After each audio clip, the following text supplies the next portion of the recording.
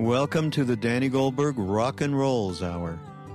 In this podcast, Danny shares his longtime connection to the path of the heart, as well as his very engaged life of social activism.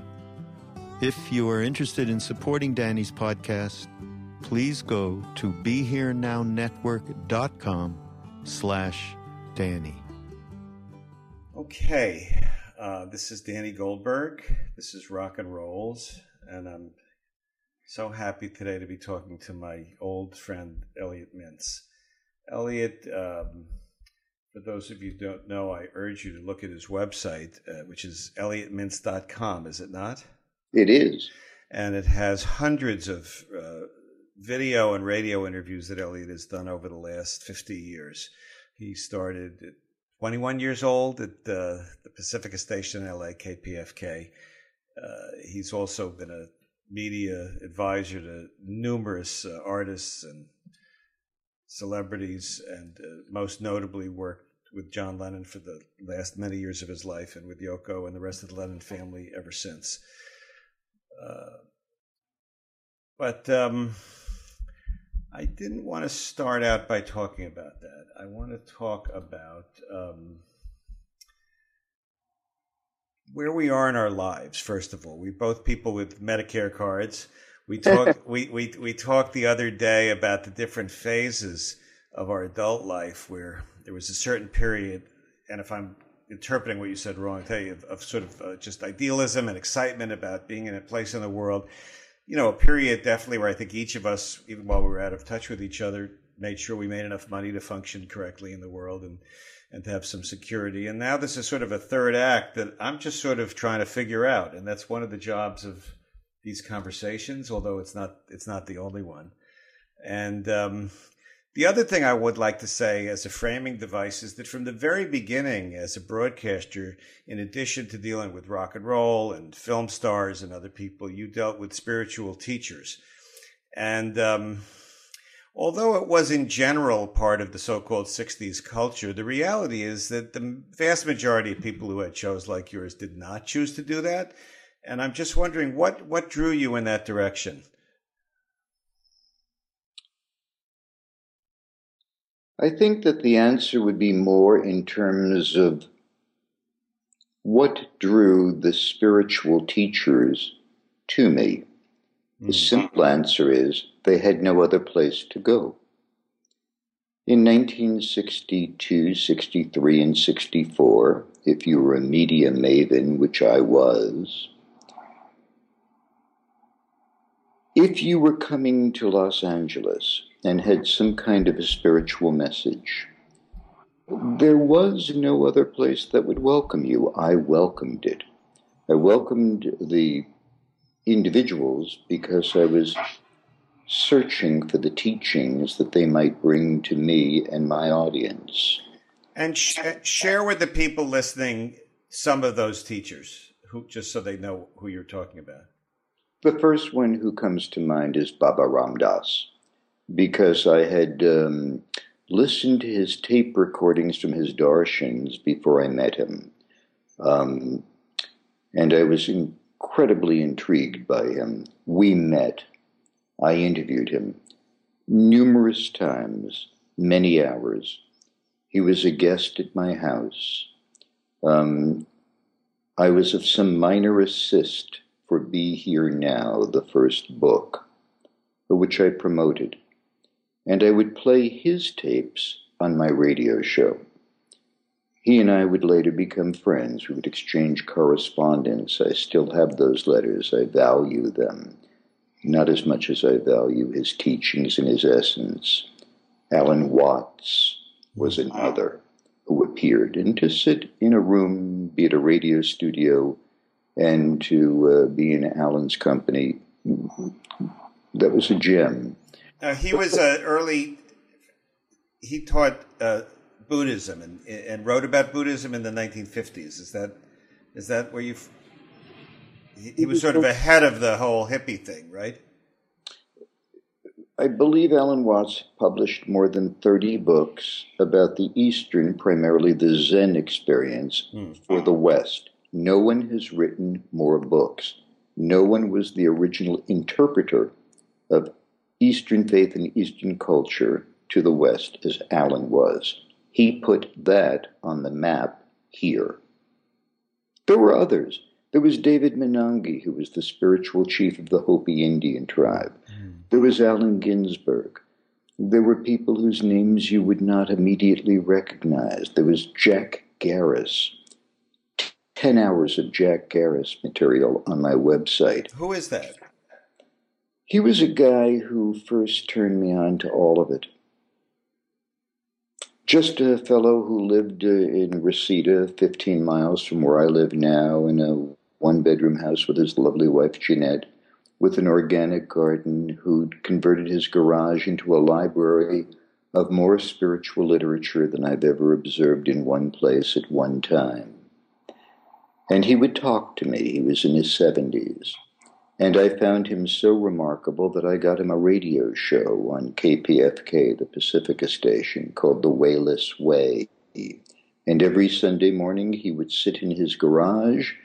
You would hear the sound of his goats in the background, and he would extemporaneously talk about everything from Taoism to Buddhism to the entire experience.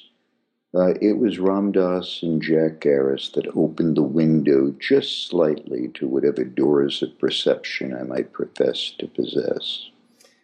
And how at this time in your life do you look at those kind of things? I feel I'm so connected to some of the things in my 20s that I was groping towards.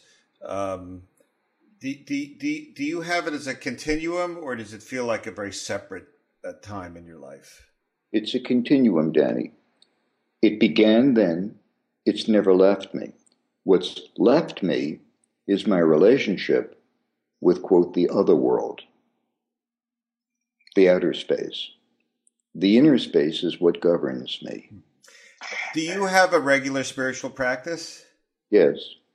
Not to impose mine upon anybody else's, but I spend, some people wake up and they go to the gym, or they go on a treadmill or something of that kind. I wake up, and before I brush my teeth, I just sit on the floor next to my bed and I meditate. And it has been said that the fundamental difference between prayer and meditation is that when you pray to God, you're asking, and when you're meditating, you're listening. So, in those moments before the day begins, I listen to the message, and then, of course, do my best to implement it. That plays a larger role in my life than movie stars. And is this a Buddhist practice? Is it something you created for yourself, cobbling together different things? Is there a particular source for people that were interested in figuring out an approach to this sort of thing? Because people often ask me, gee, how do I meditate? And I would say, I don't know. I can only tell you how I do it. Ditto. I don't compartmentalize these experiences. We are having our conversation tonight on the eve of Rosh Hashanah. I was raised in the Judaic tradition. That's applicable, especially tonight. And I'll take that one with me. And when it comes time for Yom Kippur, and when it comes time for atonement, I will engage in that. And I can also see the relationship between atonement and forgiveness. And I can see the relationship between atonement, forgiveness, and erase both of them, and do not attach yourself to duality. And I find that these things spill over. So if you're asking me if there's a specific discipline, religious way of thinking, no, it's whatever God evokes within. The Jewish thing is something I always thought it would be fun to touch on. I came into this sort of way of thinking, pretty much like 60s person. I took LSD. I stopped taking LSD. I heard Ram Dass talk about the connectivity between some of those experiences and Eastern traditions. I also was quite fascinated by whatever it was George Harrison was doing in the public sphere, experimenting and kind of introducing his audience to different things. And I was not raised in a religious Jewish fashion. My family, me and my brother were not mitzvah, but we had this cultural awareness of Jewish tradition. And of course, my dad had served in World War II, and my name is Goldberg, which people know I'm Jewish background. And I remember when you and I, the one time we professionally had something in common was we both worked with Don Johnson when Miami Vice was on the air. And one time he did a promotional trip for some reason. We got him some money to do something or other in Munich. Yeah. And I remember you said to me, "We've got to go visit Dachau." Yeah. I'm going to visit Dachau. Do you want to come with me? And I did come with you. And it was really an interesting, different wavelength to get on in the middle of sort of a, show business thing. What was it that gave you an impetus to want to do that? Unlike your situation, my father was a religious Jew. He was the president of his temple for 45 years. Mm. I was bar mitzvahed. I went to Hebrew school for 5 years. I can't speak Hebrew, but I went to school. Right. I honored my father's teachings, and I found in the Judaic Christian tradition, which, as we know, is there is an umbrella, which is called the Abrahamic faiths, of which Judaism is one of the three of the religions of the world. And we know if one reads the Holy Quran, there will be references to Moses and Jesus in the book. We are not all that far apart. Sometimes, like reality television, the personalities move around, but the essence of the experience is there. We were in Munich. My father had taught me that at the end of the day, stand by the side of the accused. And if you ever have the opportunity to find yourself in Germany, you'll know why. Mm. And it was a pilgrimage I had to take. What I took from that, Danny, more than everything that everybody has said about the horrors, was that the train ride from the fancy hotel that I was staying in to the concentration camps couldn't have taken more than 30 minutes. From where I live, it would be shorter than going to Malibu. And I would later read about accounts of people alleging that they did not know what was going on there. But in the mornings when they went to work, they turned the windshield wipers on in their car to wipe away the ashes. So, that in the world which does not correspond with the wishes of God is only due to our indifference to the teaching. It is easy to turn your back on the lessons. Now, I was just visiting, I think it's a mutual friend, but someone I'm sure you admire, Paul Krasner, about a month ago. And he, certainly one of the smartest people I've ever met. He was the first person I did a podcast with. And he was still maintaining his decision to not believe in God because of the Holocaust. He said, I just don't see if there was a God, why God would let that happen. I don't really have any choice about what I believe. I've just had experiences that have led me to conclusions based on my own experiences. I didn't do it based on any kind of analysis. And I never have expected anyone else to on faith or just belief do things that, it's everybody has their own experiences. So I don't happen to have that point of view that he has just because I've had experiences that lead me to believe there's something much bigger than me. And whether you call it God or not is not as much as important as the notion that there's a higher consciousness. But I've heard a lot of people say that. And God knows, even though there's no Holocaust today, there's an awful lot of what Martin Luther King used to call unearned suffering in the world. What do you have a theory about how to think about this? I have a theory about how to think about this. I don't have a theory as to how we resolve it. But it has been written that there will come a time, maybe not in this lifetime, but there will come a time when all truths are revealed. So, if I am fortunate enough to live an honorable and righteous life and find myself in a position of judgment, and I am allowed to enter into those gates, I got a couple of questions to God about cancer, about hunger, about Rett syndrome, about the Holocaust, and a few others. And I'm prepared to wait for an answer. Until then, what carries me through is that during the Holocaust, God blinked. What do you mean by that? That there was a moment in time that the things that were going on in this singular planet, in this vast universe, may have escaped his attention. That's a possibility. Right, that is a possibility. One thing for sure, it's a lot that I don't know, and I'm fine with that. I'll know what I'm supposed to know, but just to change the tone of the conversation, I hope you don't mind me jumping around.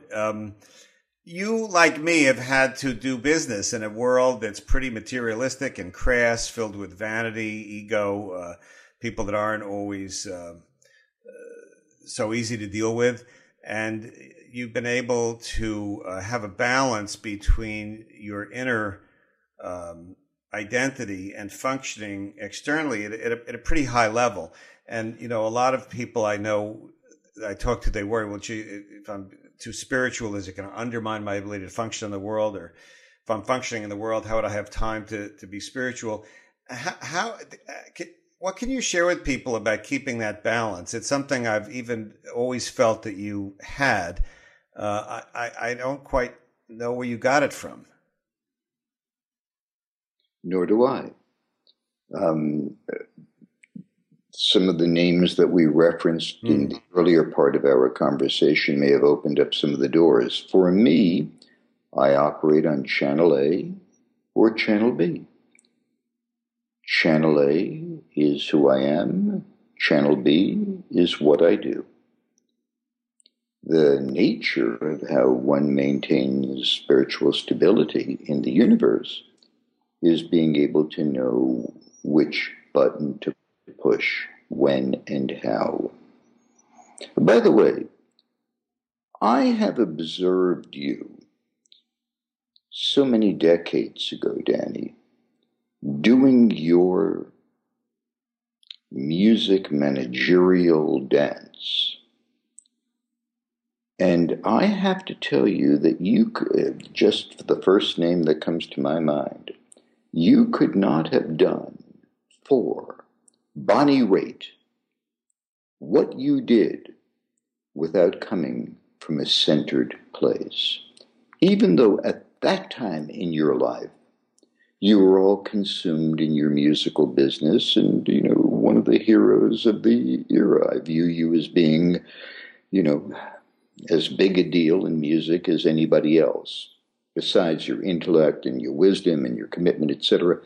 But I contend that came from a place in your heart as much as a promotional place in your brain. I don't expect you to say that that's accurate, Elliot. It would be self-serving. It's just an observation. But did it resonate at all? Well, I would say this. I have multiple channels also. I'm not sure I could limit them to two. Among them, one is certainly...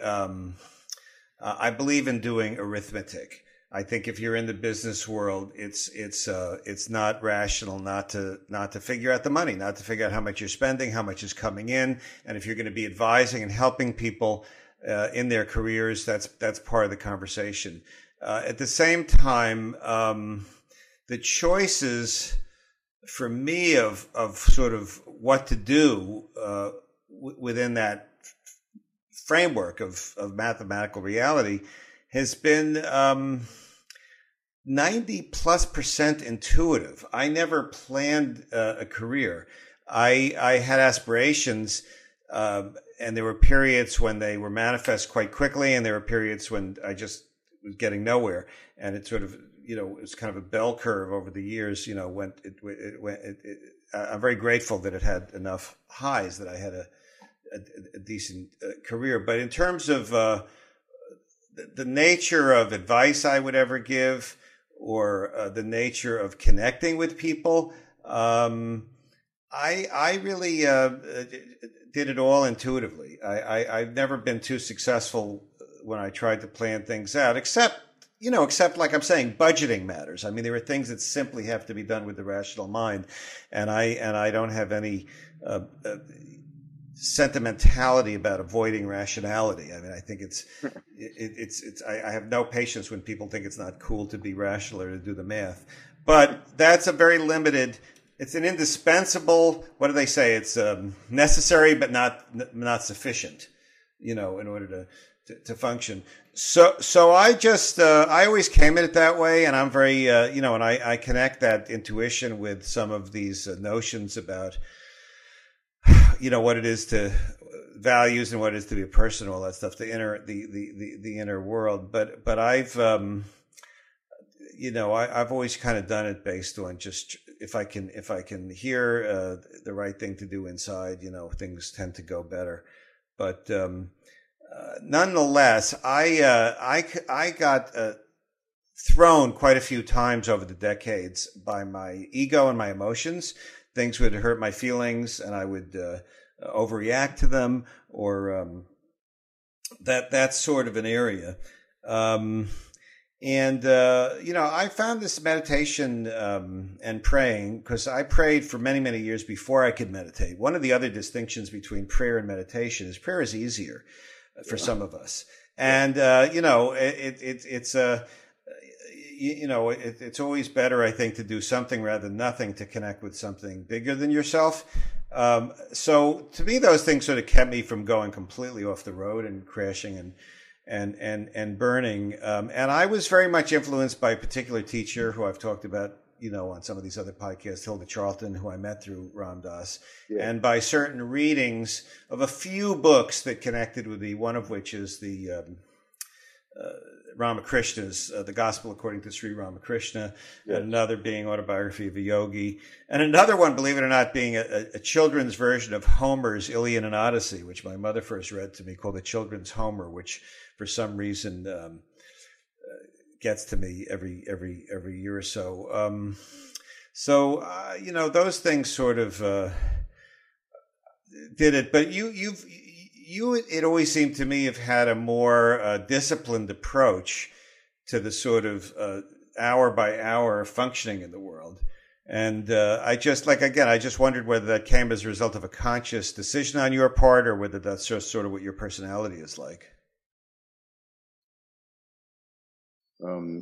I will answer those questions. A few comments on what you just said.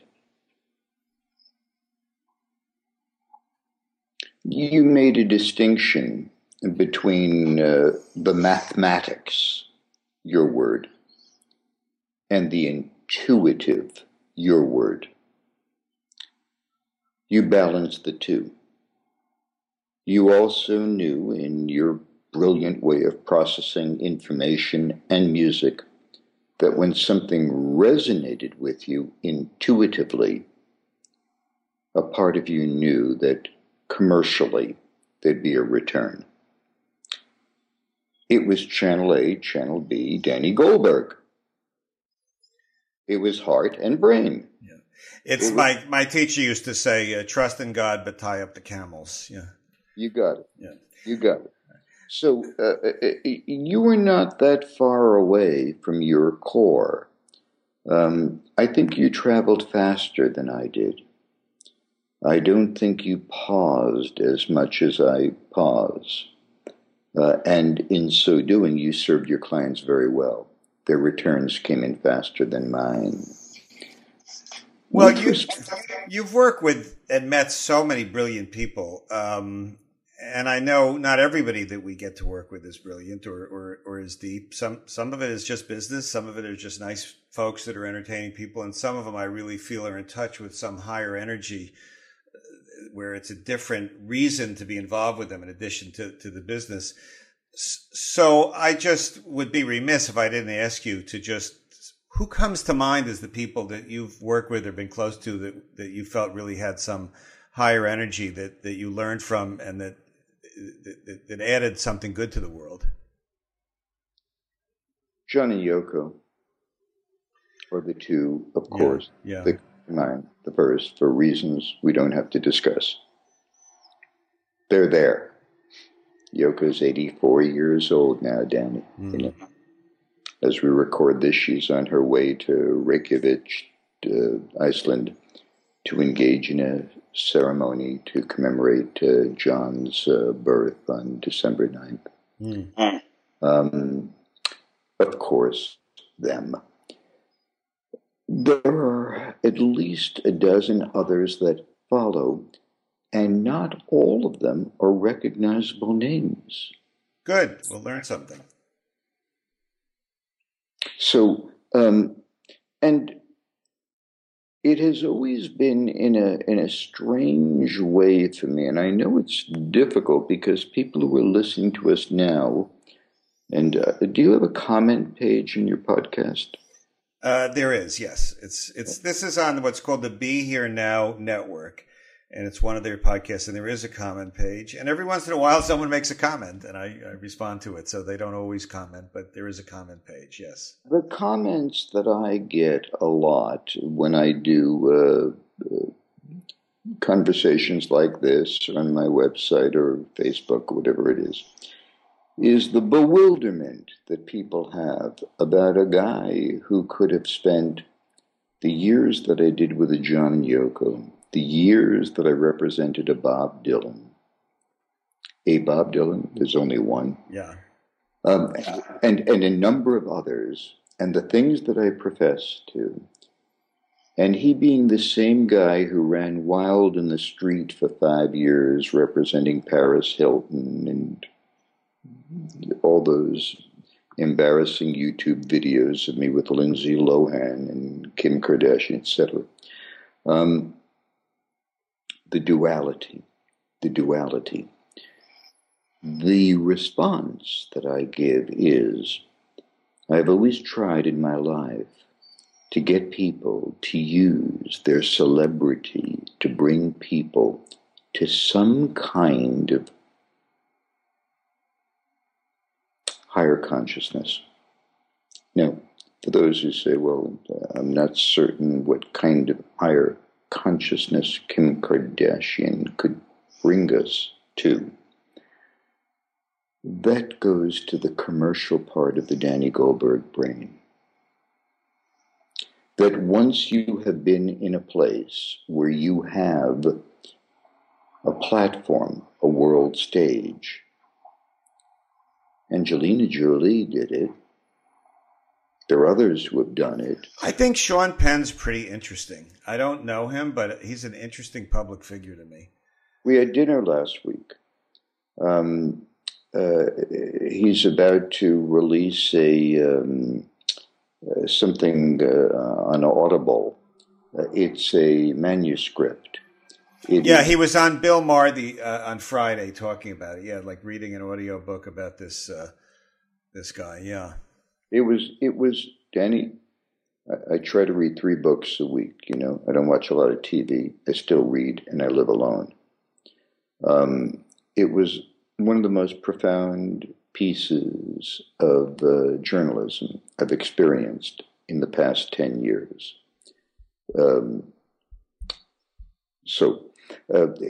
Sean is an obvious example of somebody who has taken his celebrity and evolved it into a higher purpose and a higher consciousness. And there are a handful of those. We live for those people. Right. We live for those people. And one other question of you. Yeah. Do you find, because I think I was responsive to your question about Channel A, Channel B mints. of how I do that dance. In your case, why do I sense that you're still conflicted by it? Is that a misread? I don't know. I mean, no, not really. I don't really feel I have much choice about how to go about what I do. I'm grateful for it. Extremely grateful for it, and it has different years and different periods have had different bright and darker aspects of it. My teacher told me to be successful. She said, Hilda said, go and do your thing, kid. Never, she was such a believer and in the idea that if spirituality should come into the world, not be separate from the world. And you bring it into everything you do. You don't avoid what you're supposed to do. And she also is a big believer in always subject anything spiritual to your ethical values, and any seemingly spiritual thing that violates your ethics is not the right thing. So I really, I met her. I've talked about this before, but not lately. I met her when I was around 22. I was unemployed and really, I had no college education, really thought my professional life was over, that I had just kind of ridden this short wave and had nowhere to go. And it was exactly after sort of first going to her meetings that a new energy came into that part of my life. And so I always have associated spirituality and career as being part of the same energy. Now, I do have conflicts about trying to not be a captive so much of my ego and insecurities and ambitions and things like that. And that is a conflict that has gone on through the years of, is this really to shine light, or is this to make myself look good? Is it what is the exact balance at any moment? I found that to be at its most extreme as a conflict when I was running big companies and in sort of the more of the hothouse of commercial success, and less of a conflict. I'm definitely making less money now and don't have the same external, I don't have hundreds of people working for me, but I'm less stressed out about it today probably than I have been. But I always am suspicious of my, the ego is so clever, and it's the difference. Like I'm trying to write something now, and I'm trying to, and I had to remind myself before I actually went off in a thing of, I was writing something and it was going to show somebody that I felt adversary to, what a fool they were about underestimating something. I went over this whole thing and I said, no, wait a minute. That's not why I'm writing this. I'm supposed to write this to get some light out there. And so I have some conflicts with my ego, but I don't have any confusion. I don't feel I have to make a choice about, being spiritual or doing things to the world. To me, they just, you kind of, if you're tuned into your intuition, you know what to do. You've used that expression a few times during the course of our conversation about being tuned into your intuition. Yeah. Between your intuition and your ego, is that where you feel conflicted?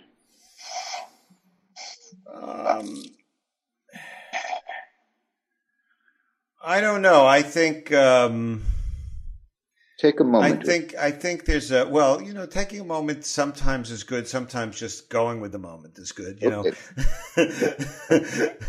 So, I think there's different levels of consciousness that I have. I suspect most people do. There's undoubtedly been completely enlightened beings that don't have some of these conflicts. But I hear, I have different impulses. To give sort of just a simplistic one, sometimes there's one part of my brain that would really like to eat pizza, and there's another part of myself that says, that probably wouldn't be good for my body, and the pleasure I'd get from it would be very short, and the self-loathing would be rather long, and I don't eat pizza too often, so I'm not terrified by that impulse, but I'm aware that I have conflicting impulses, and part of sort of being conscious is to say, well, who is it who's having these impulses, and to get in touch with that part of one's consciousness, and then once I'm there, everything is easy, and when I forget to go there, things get kind of messy. Well put. Now, beyond pizza, appetite and hunger, beyond health and beauty, and how damn good they taste, when you're in touch with that space beyond that duality and that, we'll call it the pizza conflict, I'm curious at this stage in your life, how often you live there. Live where? In that level of consciousness of saying, I am beyond my concern of the intuitive versus the intellect, having the pizza and not having the pizza, writing that chapter in the book about that person or not writing it, releasing my ego from the stuff I am doing on a day-to-day basis. How close are you to being free? Oh, I don't know how to measure that. I do know that getting into a practice of, I don't know how long you've been doing it. I've only been doing it for a few years, really meditating every day. Of course, for the previous many, many years, I convinced myself, I couldn't. I definitely find it a higher batting average since I've been doing that. But I just don't, really know how to measure these things. It's just all about, trying to be in the, it's a cliche, but, trying to be as much as the moment. But I have to beg you, could you answer this question also, since you were asking it of me? I'm curious, what would you say that your answer would be to that question? Well, I've been meditating for 50 years. Since I met Jack Harris when I was 21. I'm 72 now. It has been part of my life. People are always asking why I speak so slowly, move the way I do. I pay attention, to the stones in the Zen pond. It's the only thing that's gotten me from Rolling Stone to art. Here I am. However, in terms of any demarcation of clarity or release, well, that's absurd. I know nothing.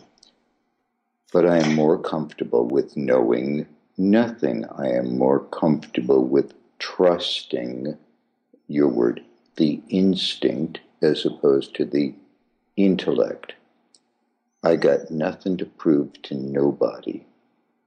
I want to spend whatever years I have left, and there aren't many, in service. I would like to take what I have learned in the media world and apply it to various philanthropic groups that I support and care about. There is no Elliott Mintz Foundation. I can't cut the big checks, but I can increase awareness. I can draw people into the tent. And among my money bag clients, I can convince them to make an appropriate financial contribution as well. That's the work that's ahead. And at the end of the day, nobody's going to care one way or another about Elliott Mintz. But the legacy that you leave behind has to do with the degree that you free other people from the imprisonment of their own legacy. Oh, I watched the Frank Zappa documentary. I don't know if you've seen it. I did. I was curious to see it, and someone asked him about his legacy, and he says, "Who cares?" Yeah, exactly. Exactly. I thought. He's kind of an interesting. I never had an ear for a lot of his music. I like major chords. I don't have the I'm not a jazz or a fan. I just don't have the intellect that grasps it. but I love his uniqueness and independent, kind of one of a kind thinker. You knew him pretty well. How do you see him in the context of these last 50 years? I attended the first Freak Out in Los Angeles roughly 50 years ago. I think he put contemporary rock and roll performance art on the stage. I don't know of anybody who did it before as he did. And I think if one was to look through the vast history of music, of which you know more than I, and look at Bowie, and look at Gaga, and look at all those who, made use of the visuals as well as the musical and the chords, I think Zappa may have been one of the pilgrims of rock and roll. He was an intellect. He was one of the first people I interviewed when I was 21. I was completely ill-prepared for the encounter. He didn't use mind-expanding, consciousness-raising hallucinogenics. No, he was contemptuous of them, as far as I could tell. He was. He believed that it would distract people from maybe the root causes of where we are today. He was a brilliant politician, extraordinarily articulate, a visionary across the board in music. He is frequently overlooked by the people who are just searching for popularity and record sales. To me, he was an innovator. Your thoughts? I agree with all that. I want to jump back to something you touched on, I think, too briefly from my sensibility, and that I really wanted to ask you. I get that you're saying that your role with your clients and the people you work with is to try to bring out the best in them, as well as to be of use to them. And I also have worked with an extremely wide variety of artists and people, some of whom are more just about entertainment, and some of whom really view what they do as almost a spiritual calling, and everything in between. But I'm fascinated by your ability to communicate with younger generations of people. I think it's something that is not always so easy to do for some of us as we get older, and you seem to have just effortlessly gone from decade to decade, from underground to mainstream to tabloid and back and forth. How did you find yourself able to do that? And did it ever was it ever confusing, or did it all come naturally? The latter. It came very naturally. In the cases of some people I've represented or have known, I represented their parents before them. Yes. I met them when they were children.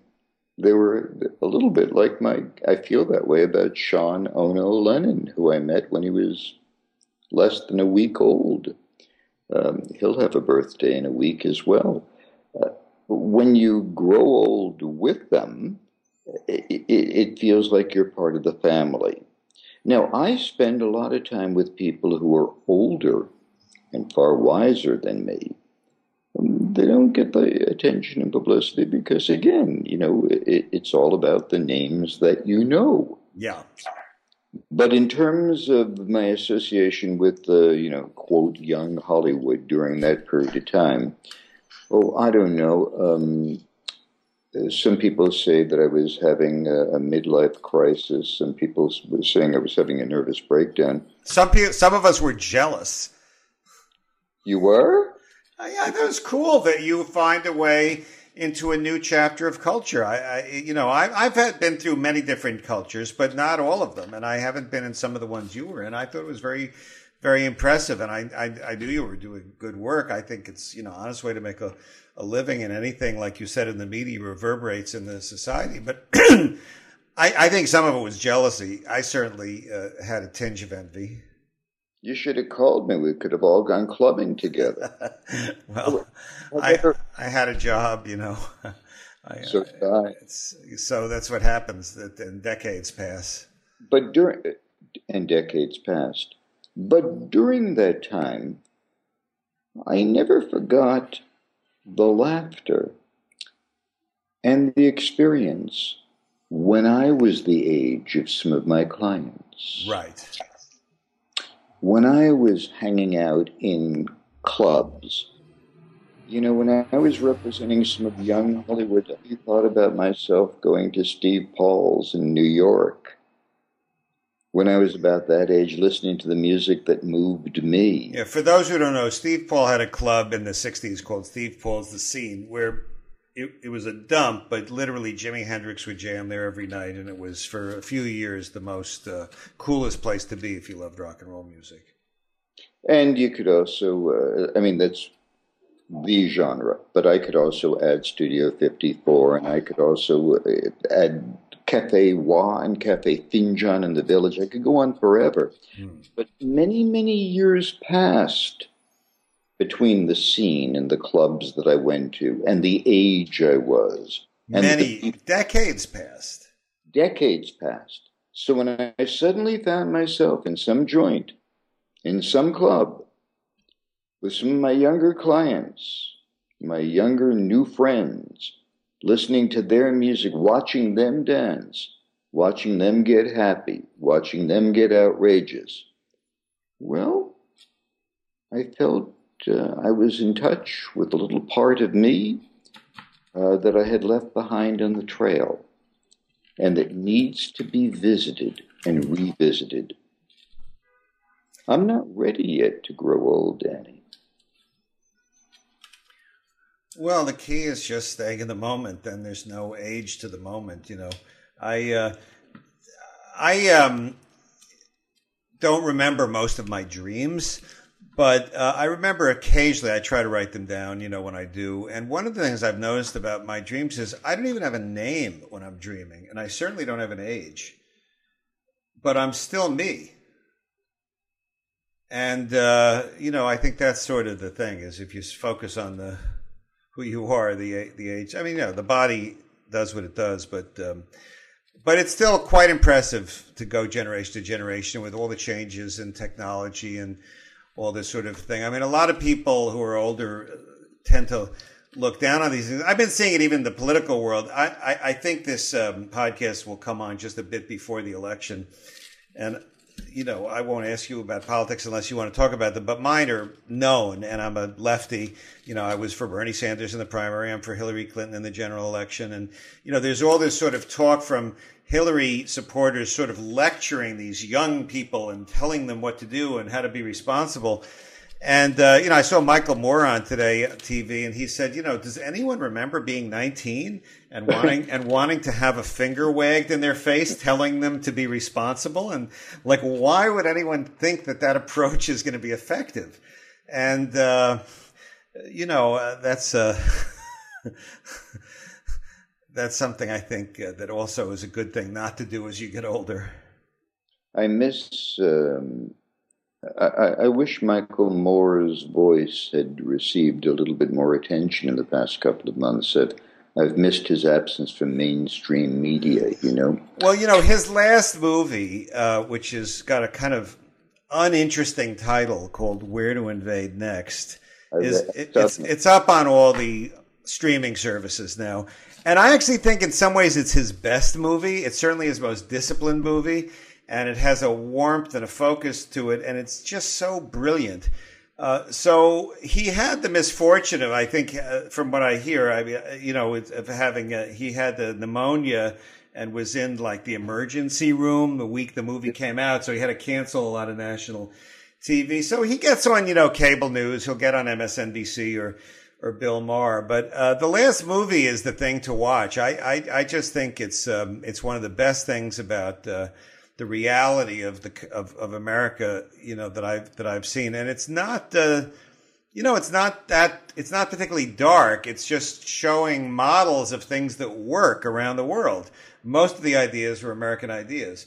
whether it has to do with healthcare, education, prisons, the workspace. And just to see how people do it around the world is pretty. It's really worth seeing if anyone hasn't seen it. But mainstream media. What is mainstream media today? I mean, you and I came of age when the New York Times and NBC just reached everybody in the country, and now you sort of get these things, and you're reaching 1/4 of the country. How do you reach the rest of the country? Through the way we're doing it right now.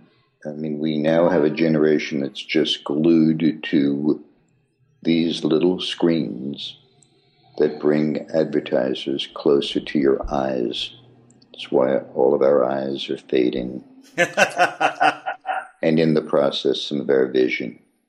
Because the key is to keep the eyes on the screen. But the difference is, remember when we were raised and our parents told us, don't sit too close to the television?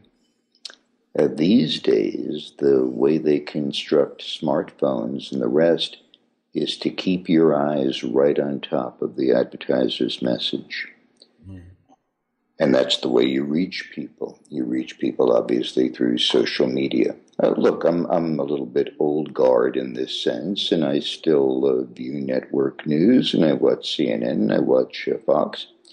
And the BBC and Al Jazeera, I try to pay attention to as many sources as I can. I'm not as worried about the delivery systems and the technology as I am about the news collectors and the mind manipulators. That as it becomes so accessible to us to reach so many, there are those who would reach many with messages of misfortune, patriots for profit. Well, it's a cliche, but I just always think it's worth repeating that when the broadcast media started, which is certainly for most of our lives was the mass media, they were subject to government licenses. The legal and spiritual concept was that the people owned the airwaves. And then in return for getting these licenses, which were extremely lucrative for the owners of the licenses, they had an obligation to provide public service information. And the news was originally part of that public service. And somewhere along the line, whether it was when 60 Minutes started getting these great ratings or whether when profits started slipping in other areas because of the advent of cable, the idea of broadcast news as a public service, separate and not accountable to the norms of entertainment ratings pressures, was thrown out the window, and it became part of entertainment. And it's really the idea of a separate conscience existing in the media of the news is awfully scarce because of the way the incentives are. It's just I don't know that I would do things differently if I worked at one of these companies because I wouldn't want to get fired. I'm sure I would try to do the best I could, but it's a screwed up system. The old public broadcasting. The idea of a public trust and something that was exempt from the profit motive really made it a much better playing field for the truth. I don't know if Don Hewitt, 60 Minutes, was ever exempt from the profit motive, but No. He helped kind of create the whole thing, but he didn't. That was a hell of a show though when he ran it. Yeah, it ain't all that shabby now after 40 years either, and I think it's a vehicle for information beyond just entertainment. But look, the wave of the future is what you're doing. What this is. The question is it too late? That's the question. It's not about technology. It's not about aging journalists. It's not about lack of interest or numbness. Is it too late? I still talk to Mort Saul. Lives in Mill Valley. He's about to turn 90. Once a week he performs at a local nightclub. Tell people who don't know who Mort Sahl is in 2 sentences or 3 who he is. Mort Sahl, Mortsahl. You can Google him. He was the original stand-up satirist. He was the one who combined humor and thought-provoking concepts, primarily political and romantic. Yeah, he was really the original, what people love about Jon Stewart. He kind of invented that whole notion, in a way, of a comedian having a political edge to him, yes? Bill Maher, all the others pay homage to the master, and he is. And he's still as committed, moving a little slowly, etc. But there are no new Mort Sahls. Now, with all due respect to Jon Stewart and Bill and a handful of others, the fact is that the well that we drew upon was fed with utopian water. And my concern is, as we enter, as you say, the election season, 30-odd days from now, that the numbness is almost complete.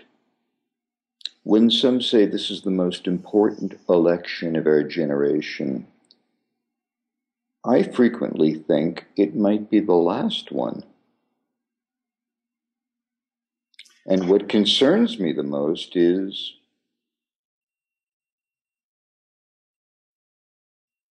where the passion of concern has gone to. You know, I really disagree in this respect, and maybe it's because of seeing the world sometimes, when I'm lucky, through the eyes of my kids who are 22 and 26. But I just think that the younger people, to me, are certainly in terms of my political beliefs, they're the most progressive generation by far in the country. They really are liberated from certain pathologies that other generations had about sexual preference and, you know, to some extent race, not in all sectors of the society. You know, I think they've got a lot of guts because, boy, they're entering a world that is not as economically welcoming as the one that I grew up in. I mean, I always say when I was 18, I dropped out of college and didn't know how to do anything, and I just needed a job to get my own apartment, and I just circled the classified ads in the New York Times and got a job. You know, it wasn't even a question. And that's not the economy. I think they have a lot of guts. I think they have a lot of social consciousness. You know, I just think the human race has a pretty mixed track record. Not just, you know, I mean, my goodness, look at what in the 60s. Although as exciting as it was, you know, the Detroit riot, 41 people got killed. You know, it's horrible that one got killed in Charlotte, but this was 30 and 40 weekend after weekend in the summer of 67. It's horrible how many Americans were killed in the Iraq War, but 10 times as many were killed in the Vietnam War. And I can't stand a lot of the government invasion of privacy and some other things that our government does, but I still think J. Edgar Hoover was worse than anyone we've had lately.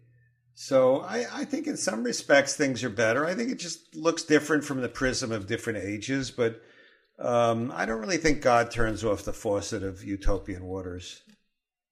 I can't speak for him. It's just a vision that I share. I delight in your optimism, especially about millennials and your own 2 sons and one son and one daughter. Your own 2 children, yes, and I delight in that. And obviously, what keeps you moving, Danny? What keeps you optimistic? What keeps you believing that there's hope in the future?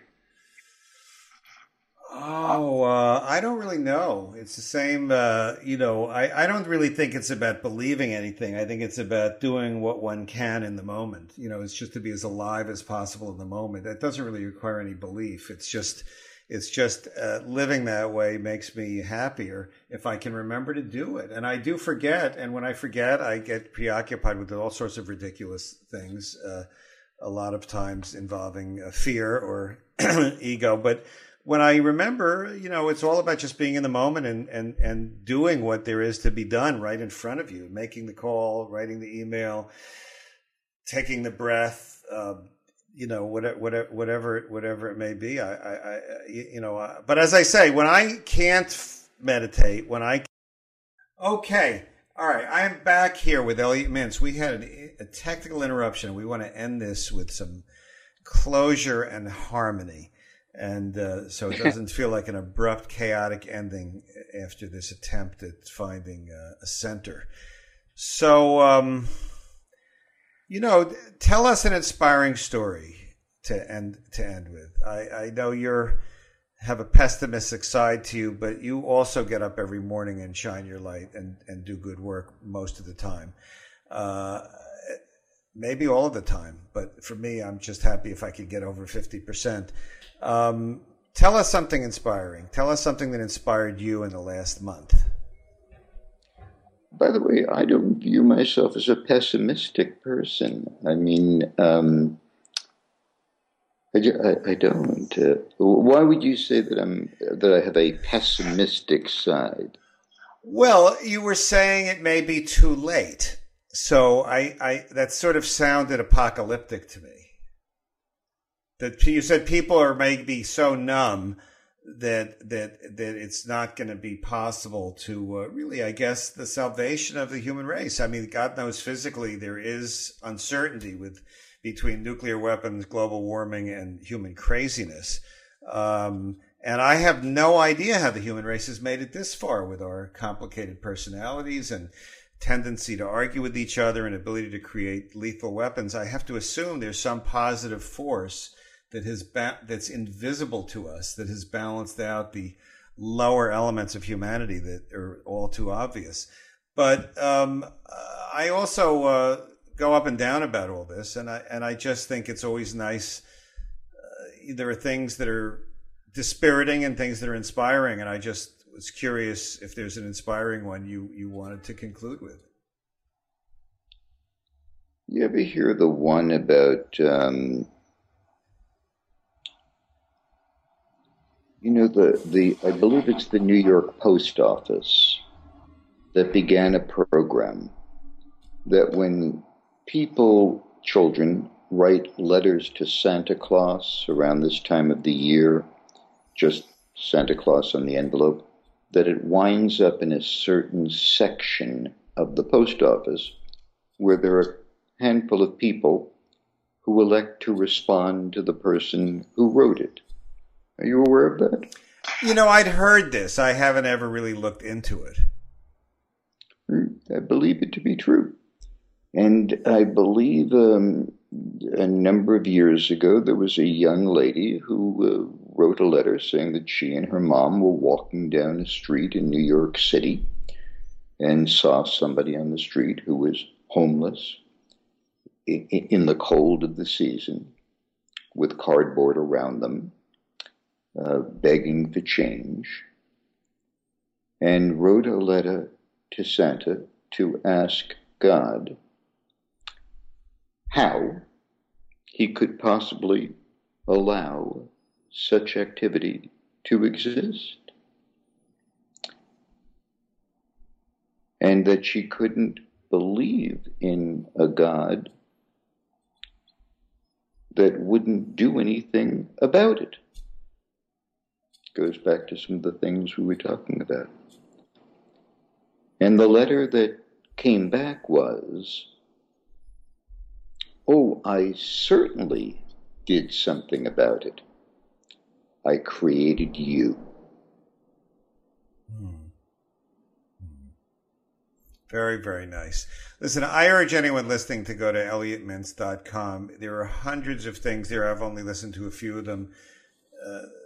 The man I've been speaking with has also just been one of the great archivists and interviewers of this era. And collectively, it has a tone and a vibe to it that's, I think, something you really should be proud of. Thank you so much for doing this. Thank you for saying that, and thank you for being my friend after all these years, Danny. I look forward to our next visit. Me too. Bye-bye. Thanks. God bless.